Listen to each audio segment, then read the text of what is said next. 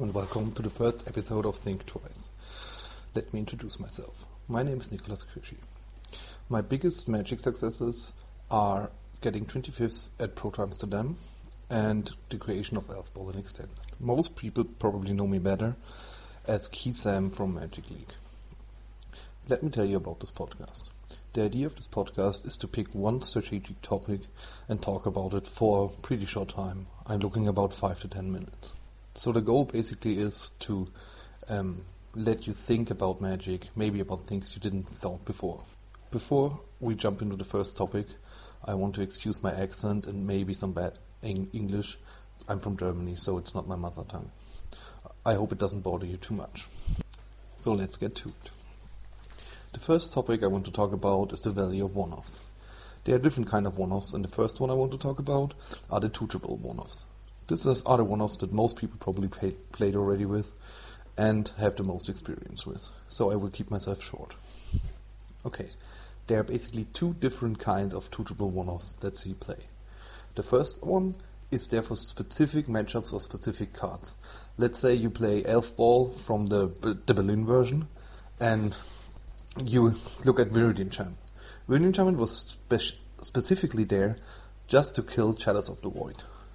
This is basically the perfect example for tutorable one-off against a specific card.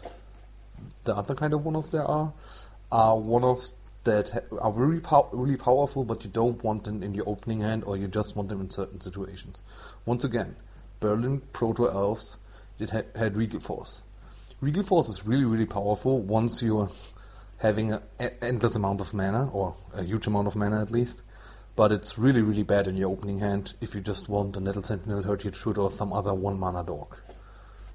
And with this, I think I can close the section of tutorable one-offs, because it's pretty obvious. I could go on and talk about Tormod's Griff with Trinket Mage and stuff, but it's not really needed, I think. I think you all get the idea. The second kind of one-offs are also played quite a bit, but not from that many people. Gabriel Nassif plays them quite often. It's like playing Pithing Needle in a deck without a target, just to have an out against Planeswalker. These decks that play these are typically pretty draw heavy. They have a bunch of stuff like Preordain and, I don't know, Jace or some other draw spell. Just to have a lot of drawing power, just to get to these cards if you really need to, and have an out. That's basically all there is to these kinds of one-offs. Once again, I don't think the need to really talk about those, because most of you know already, I think. Now I think we're getting to the more interesting part. In this part I want to talk about a kind of one-off that I don't think many of you already played with, even if any, I don't know. I did it in Pro Tour Paris and I was pretty happy with it. So, these kind of one-offs you play just to fool your opponent to think you actually play these cards. I played Blue-White Control in Paris and I had one Spell Pierce. My reasoning behind it was that I thought I actually really disliked the Spell Pierce in the deck, but I felt it's really good to let the opponent think you have it, because they will always play around it. Like playing a turn 3 Squadron Hawk with a blue up, and your opponent will basically never cast Jace because he's afraid of Spell Pierce, and he asks himself, why would you play Squadron Hawk if you had like Spell Pierce and if you didn't have Spell Pierce and the mana leak, so you wouldn't tap out. That's basically the thing. So, in order to achieve that, my opponent thought I will play Spell Pierce, I just played one. The reason is, if you play none, your opponent might catch you and say, okay, look at him. He never has Spell Pierce, basically, so I don't really need to play around it. I'm not even sure if he plays them. The usualists play them, but I'm not sure about if he does it. That's why I liked one. In some situations you will draw it late and it doesn't really do anything, but you can still play it then. Show your opponent that you have it, so he's under the assumption you play more and just didn't do them. At this point you can even side the Spell Pierce out and have none left. Just living purely off bluff. I think it's a great way to gain an advantage of how your opponent is playing without even having the card in the deck.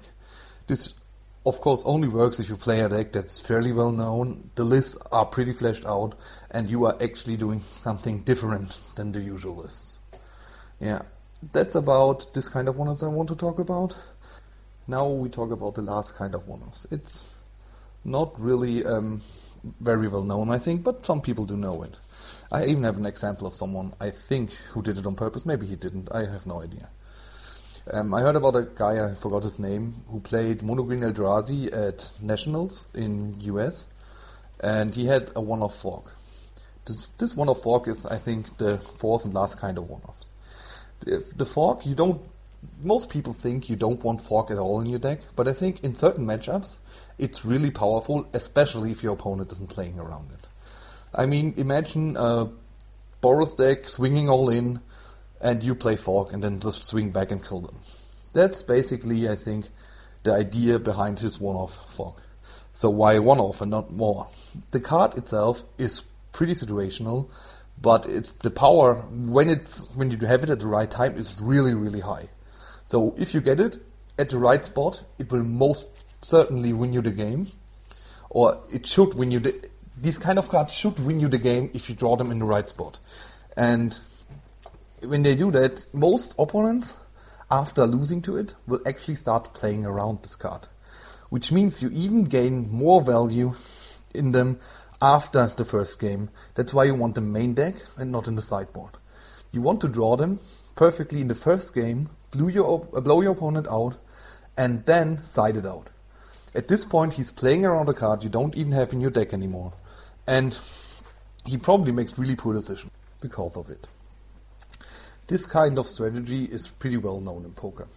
You're basically trying to get your opponent to play differently than when he would see the cards in your hand. And you're achieving that by making him play around a card you don't even have in your deck, or even if you have them, only playing as a one-off.